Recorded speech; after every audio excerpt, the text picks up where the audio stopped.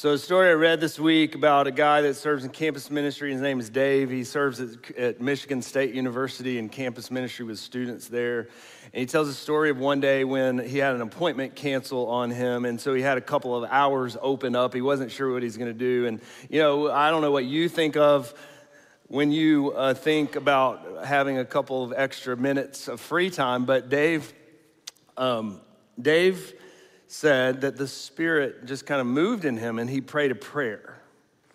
Not one that he had planned on. It wasn't a planned prayer time, but he prayed this. He prayed, God, how do you want me to use this time?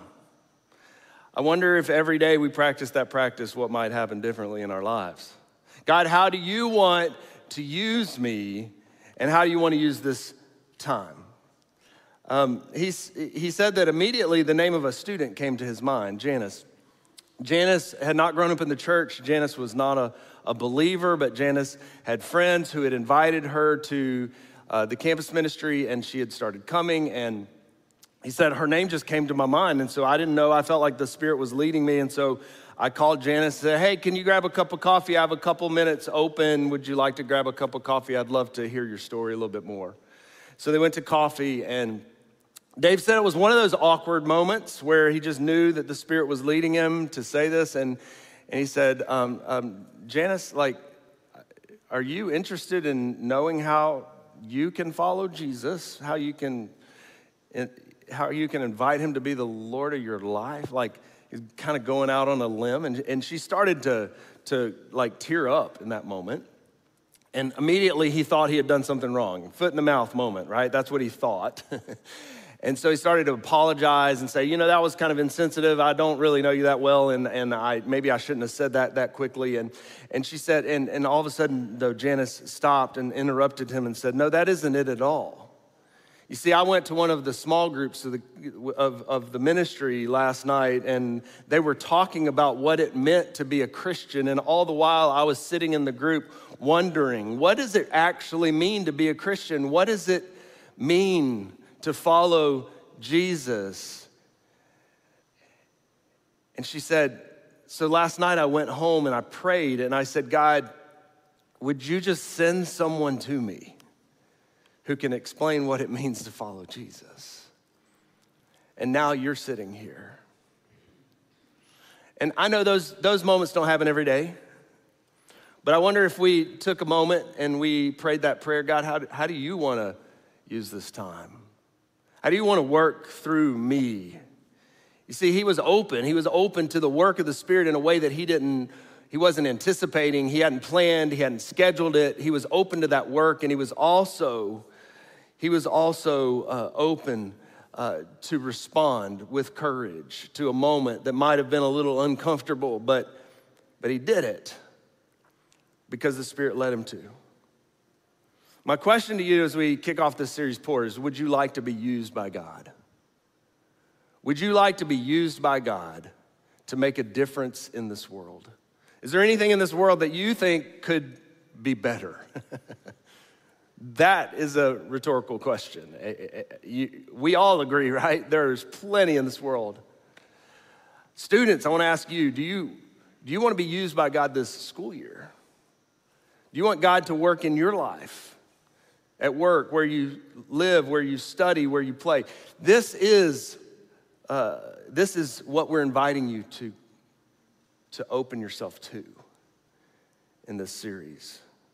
You see, as Christians today, in all that we've gone through in the last few years, and really before that and leading up to this point, there's this growing restlessness and struggle within the church and within followers of Jesus that we're struggling to know how to share the good news of Jesus. There's so much fighting. There's so much of our culture that's changing, and Christians in America are growing confused and distracted and frustrated. And what happens a lot of times is that we do one of two things. We either get angry, and people that are outside the church or don't believe the same things we do, we get angry and we get into fights, or we become apathetic and we really just disengage completely. We might want to make a difference, but we're not sure how, and we become frustrated.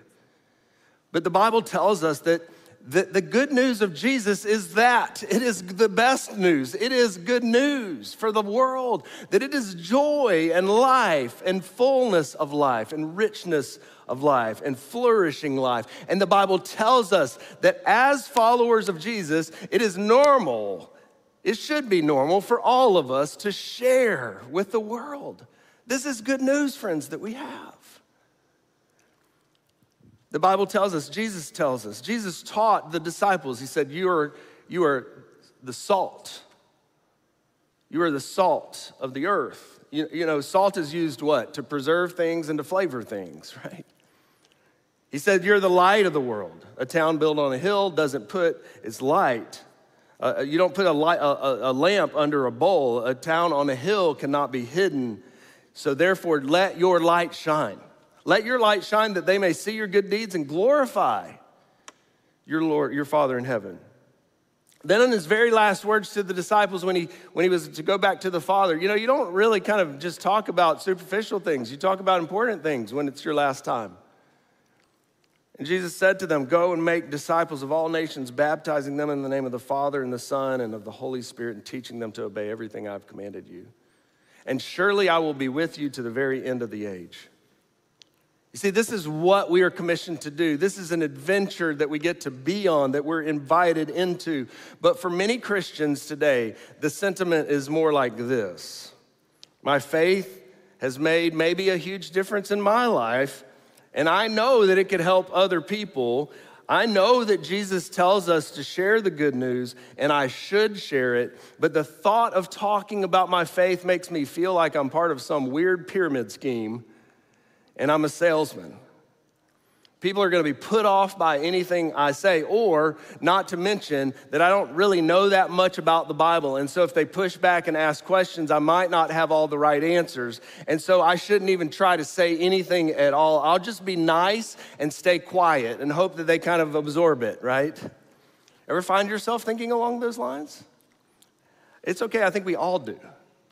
But in the next 5 weeks, what I want to do is encourage us and invite us into some rhythms of life that I believe can be fruitful and meaningful and deepen your faith and allow you to look back on your life and say that you made a difference in others' lives in ways that you hadn't planned, that weren't on your schedule, but because you were open to God's movement in your life, that he showed up and did something. And I wanna ease your mind maybe, first of all, and tell you that I'm not asking you to do anything weird, okay? Even the word evangelism, when I mention the word evangelism, like we all have different reactions to that, and it's loaded in different ways, and you probably think of some TV preacher or street evangelist with a bullhorn, and you're thinking like, I'm not asking you to be that. I'm not even asking you to have the gift of evangelism. That's a spiritual gift that's talked about in the scriptures. Not all of us have the gift of evangelism. Not all of us are evangelists. And if you're not, you shouldn't try to be because it comes across as hokey. But you all have gifts, and you can all live missionally in a way that will make a difference in others' lives, that will lead them to Jesus. And you all have a story. If you're following Jesus, you have some kind of story of how he has worked in your life. And so listen, don't disengage. This is 5 weeks. We're gonna talk about sharing your faith, but don't wait. I don't wanna see you in 6 weeks. I wanna see you next week, okay? Come back, engage, open your heart. This first step is a huge step that we're gonna talk about today. Secondly, I want you to know this. You do not have to have a Bible degree. You don't have to know all the right answers. It's okay to say, I don't know. This is not about being in over your head. Listen to me. What I know is that people are not looking for a professor. They're looking for a friend. Most people are looking for a friend. And even in our world today, where so many more people are saying that they're not religious, or the nones and dones are growing, right? The ones that respond to that survey of your religious background, and they answer none or done, stats are showing that those numbers are going way up. But here's also the interesting thing, is that people are more than ever they're actually open to spiritual conversations more today than they have been. And so you can make a difference in someone's life if you're open to blessing others, to being poured out by God. You don't have to have a Bible degree. God uses all kinds of people. God uses engineers. He uses architects. He uses coaches. He uses teachers. He uses students. Friends, guys, I want you to understand, there's a reason this is a series that is important for all of us, and especially for you as you go back into your schools. That there's a lot of brokenness and a lot of hurt and a lot of ways of life, patterns of life that are not leading people closer to the life that Jesus intends for us to flourish in. And you can be a missionary there. You don't have to have all the degrees or all the right answers. You have to have a willing spirit, an open spirit, and allow God to work in you. And finally, I want you to know, and I think I've made this point clear, how important this is. There is no more important thing that we could talk about than living missionally in a way that leads other people to Jesus. You literally have the ability to change eternity, to change people's lives, and to change our world. Jesus needs and invites us to go to the places where people are desperate for him all around us. There are people all around our neighborhoods. There are people at your schools. There are people at your work who don't acknowledge that they need Jesus. But they are laying awake at night wondering if their marriage will make it, wondering what will happen to their kids, wondering about the next step in life, wondering if their life matters at all, if anybody notices them. And they're asking all of these questions, and what they don't, a lot of them realize, is that Jesus is the answer to all of those things. In Jesus, we find the answer to these greatest questions in life. You see, people need Jesus. They don't need a dry, dull religion. They need a life-changing relationship with Jesus, the creator, the savior of the world. And so I want to ask you, I want to invite you, I want to encourage you to press in over the next 5 weeks, to lean in, to sit on the front of your seats, to take notes, and to engage beyond Sunday morning in a process that we're going to invite you into. It's an acronym that you saw set up in the video before the service or before the message that invites us to pour ourselves out. There's rich imagery in this acronym, POUR, P-O-U-R. You see, we're a church that believes that, and it's written all in our imagery, even in our logo, even in the way that we brand ourselves, that we believe that we're a church that's called to not just be poured into, but to be poured out for the world, that God pours into us and we pour out into the world. And it's actually connected with some history as well. If you know the backstory, in the 1700s, the Church of England was a stale, dull church, and many of the clergy were corrupt, and John Wesley grew up in this church. And yet he realized that the church he was growing up in, and even his own life, that it had all of the outward forms of religion, but it didn't have the inner working of the Holy Spirit that had transformed his life. The power of the Holy Spirit was absent. You see, it looked good on the outside. It looked like they were following all the rules, but there was no life-giving, life-transforming encounter with Jesus, and Wesley had a radical conversion. He had a radical conversion when his heart was strangely warmed. This is after he's actually in ministry, he realized he wasn't living with the kind of faith of some others that he saw.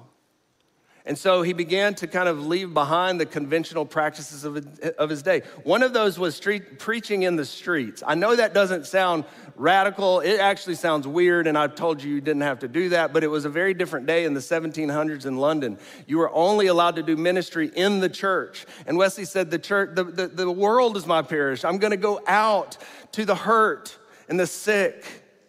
I'm going to go to the addicts. I'm going to go to low places. I'm going to have friends in low places. That's what some of you went to a concert last night and heard that, right? Jesus had friends in low places, and Wesley said, I want to go where people are, and I want to proclaim the good news of Jesus, and I want to see it transform their lives.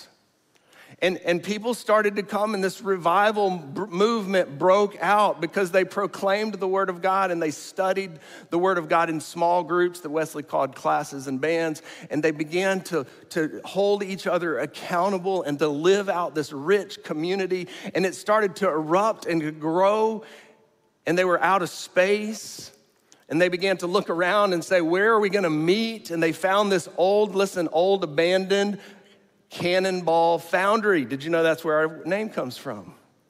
There was this old foundry that had been abandoned. It had caught on fire and burned down. The place that used to cast armament for King Charles would now become the place that they would do their ministry. It became the place where men and women were forged in the Holy Spirit to become transformed and used for their world. And this is who we are, friends.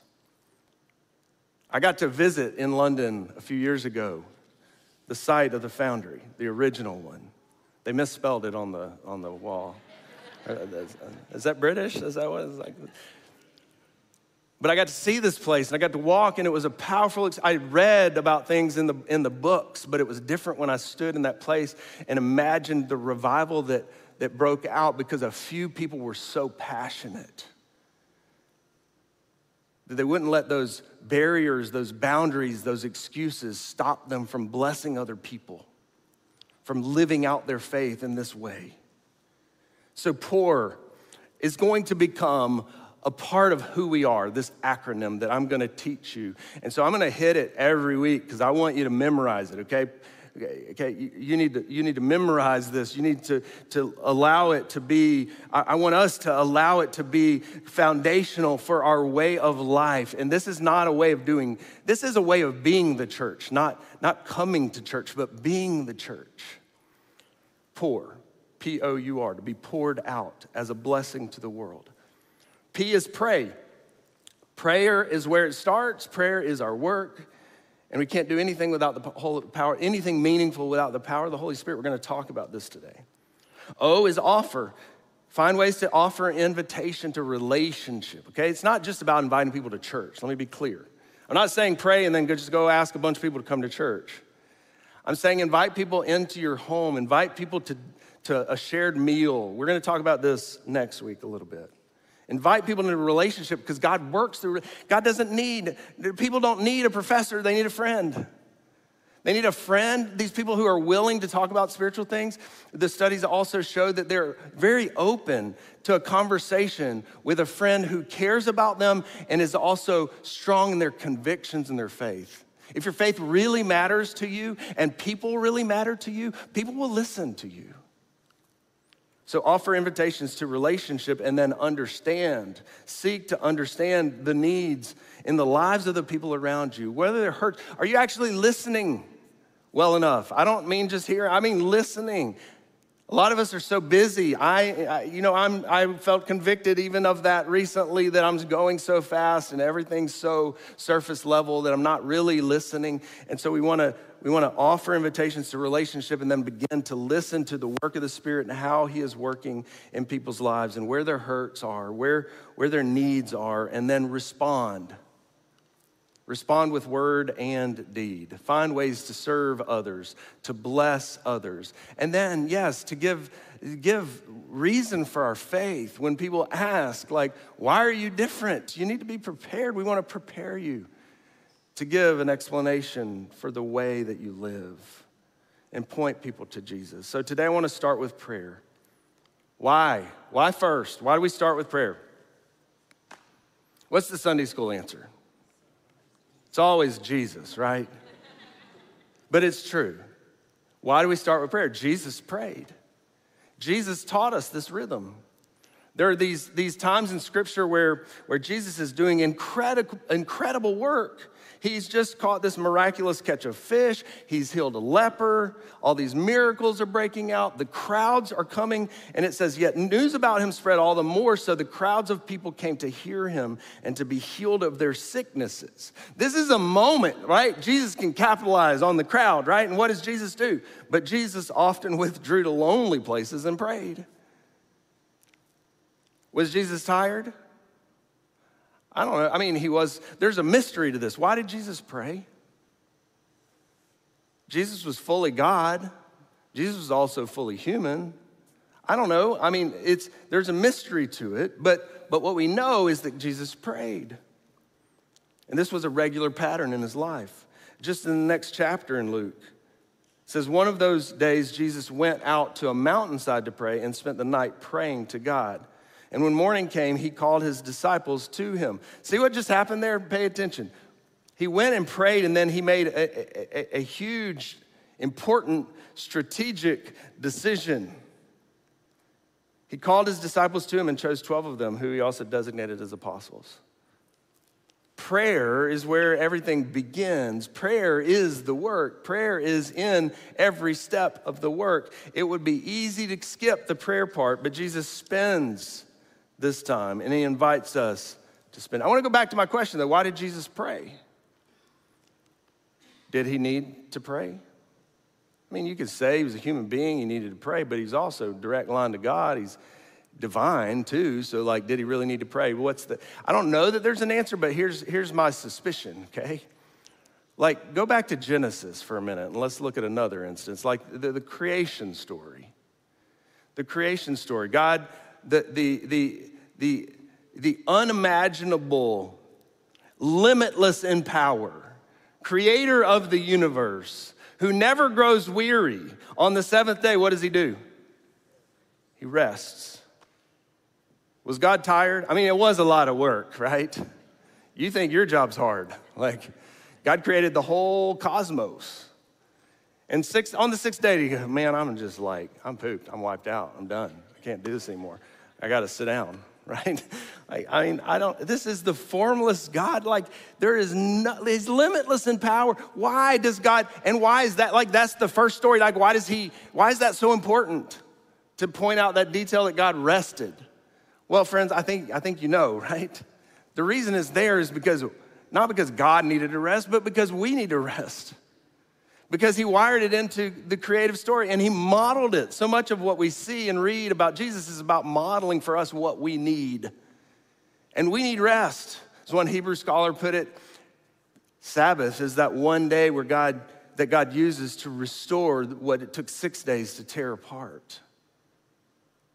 You see, we need rest. So God rests to show us the rhythm. We need to pray. We need to be connected to the Father. And so what does Jesus do? He teaches the disciples this rhythm. He teaches us this rhythm, and he says you begin with a spirit of prayer. Now, like a lot of us, I know when I talk about prayer, it's another one of those things that we start to check out and say, I don't have the language. I don't know what to say. How do you talk to an invisible being that you can't see in front? Like, I get all of that, but listen, we make prayer too complicated. God, help me. Anybody said that? It's a prayer, if you really mean it. God, I don't know what to do. Show me. God, how do you want to use this time that I have? God, how do you want to use me today? God, help me to see the people around me and their hurts and pains, and help me to know how to serve those around me. These are prayers. Prayers are simple. Dave Ferguson tells the story of a guy named Louis who did this. One day, Louis went to the mall, and for whatever reason, he was sitting on a bench, and he saw this guy on a bench across the mall, and God said to him, God spoke. Like, again, this doesn't happen that every day. This is one of those moments he just knew. Louis just knew. God told him, go talk to that man and go tell a perfect stranger. Go tell him God loves him.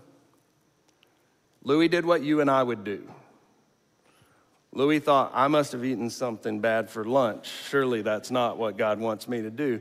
And instead of going this way, he went this way, right? And so he went to a different store and thought maybe, and then of course, what happened next? The guy walks in that store. Louis looking at the guy again, and God's saying again, I told you, go tell the guy God loves you. And so Louis, realized he needed to be in another store. He goes somewhere else, and the third time, the Holy Spirit prompts him and says, go tell the guy God loves him. And so finally, he realizes what he has to do, and he walks across, and he says, he kind of stammers, and he says, this is really weird, but I just feel like I'm supposed to tell you that God loves you. And he said the guy broke down in tears. And he said, I'm at the end of my rope in life. And I didn't know if I could make it through another day. He said, in fact, last night, I was up late at night, and I just prayed to God. I said, God, I don't even know if you're real. I don't know I don't know what to believe. I don't know what to do. But if you are real, could you just give me a sign? And he said, the weird thing is, I came to the mall today, and 3 random strangers walked up to me and told me that God loves me. What would have happened if Louis said no again?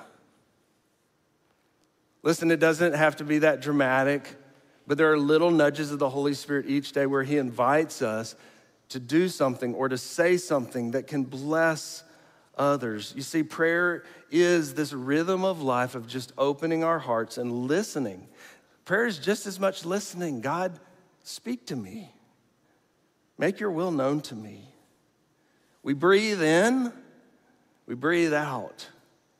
We listen for God's voice and we pray, asking him to help us pour ourselves out. So how can you get the most out of these weeks? When you come for communion today, there are going to be these little booklets. We're calling them the series, the P.O.U.R series guidebook. And we've put some resources together here. There's also a website that you can go to that has the same information. And it's foundrychurch.org/P.O.U.R. And additional resources can be found there if you want to go a little bit further.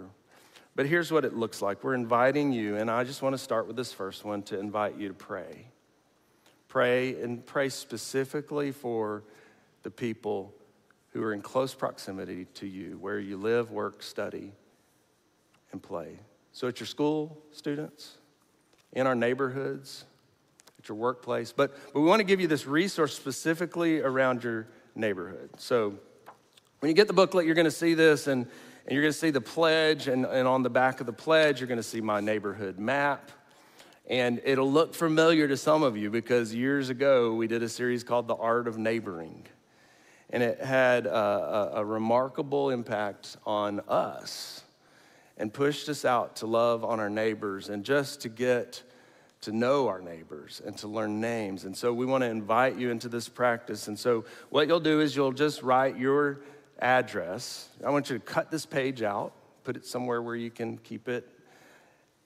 Write your name or your address in the center. And then you begin to get to know the 8 people you ask God to open doors. And maybe for some of you, you already know. You know, the extroverts in the room, a lot of you already know like all 8, right? And let me just say something about that. Some of you introverts, you've been breaking out in hives this whole morning, the whole time I've been talking. You're with me, right? Okay, I want to encourage you. My neighbors were sitting in the second row in the first service, and I could tell, like, they're so opposite in personality. Jane is out there. She knows she could fill it out twice, right? She knows everybody in the neighborhood. She's the party planner. And Stan was literally like, I could see Stan breaking out in hives over there, right? But let me just encourage you, if you're an introvert like Stan, let me just say this. You have a remarkable ability to go deeper with people than extroverts. Extroverts like me, like I have tons of relationships. I love to go to parties and I love like hanging out with a lot of people, but I'm not always really good at getting kind of a little bit deeper in relationship because I'm just always kind of out there.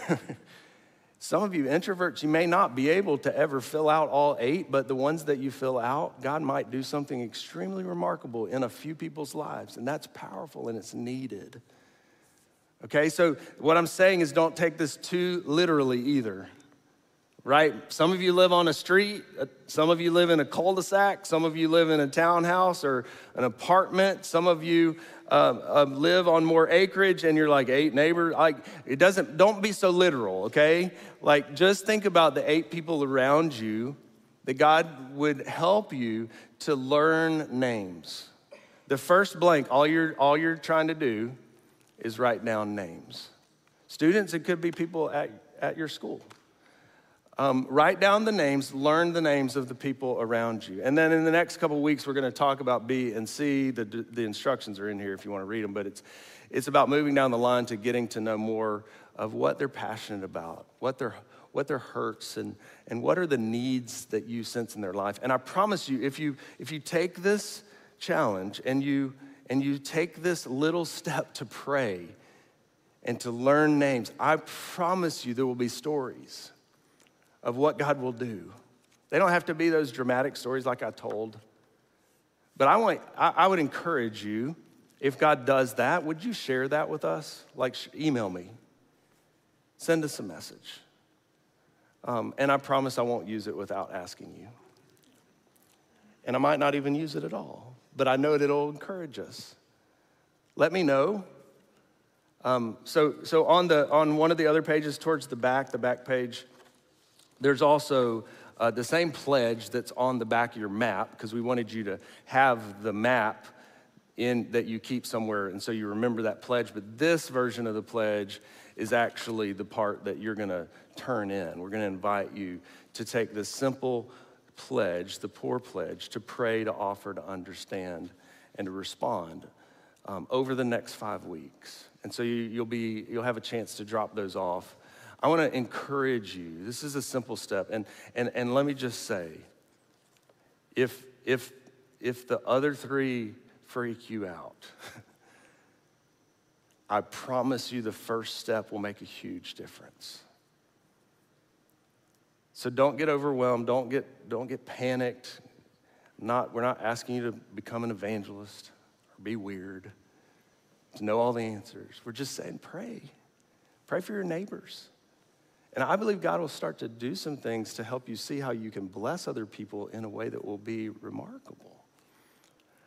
And really, it's perfect that we do this on a communion Sunday, because we want to gather around the table and remember that Jesus poured himself out for us. When he broke the bread, he said, "This is my body broken for you. Whenever you eat it, do it in remembrance of me."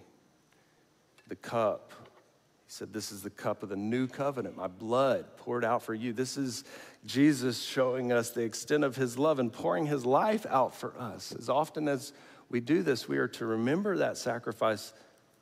We are to remember his love for us. And then it sends us out into the world to live like he did.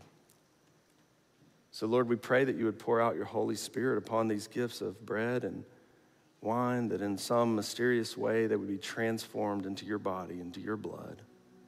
That as we come to this table today, as we partake of this meal, that your Holy Spirit would quicken our hearts. Lord, that you would awaken in us something deeper and more meaningful. That these simple practices that we're invited into would transform us and maybe even make a difference in those around us. So pour out your Holy Spirit, Lord, upon these gifts, and may we be one with you. May we have your mind and your heart. May we be one with each other. May we be a powerful force when we make this pledge together in your name, that it would draw us nearer to one another. And might we be one with you in mission in our world. In Jesus' name we pray, amen.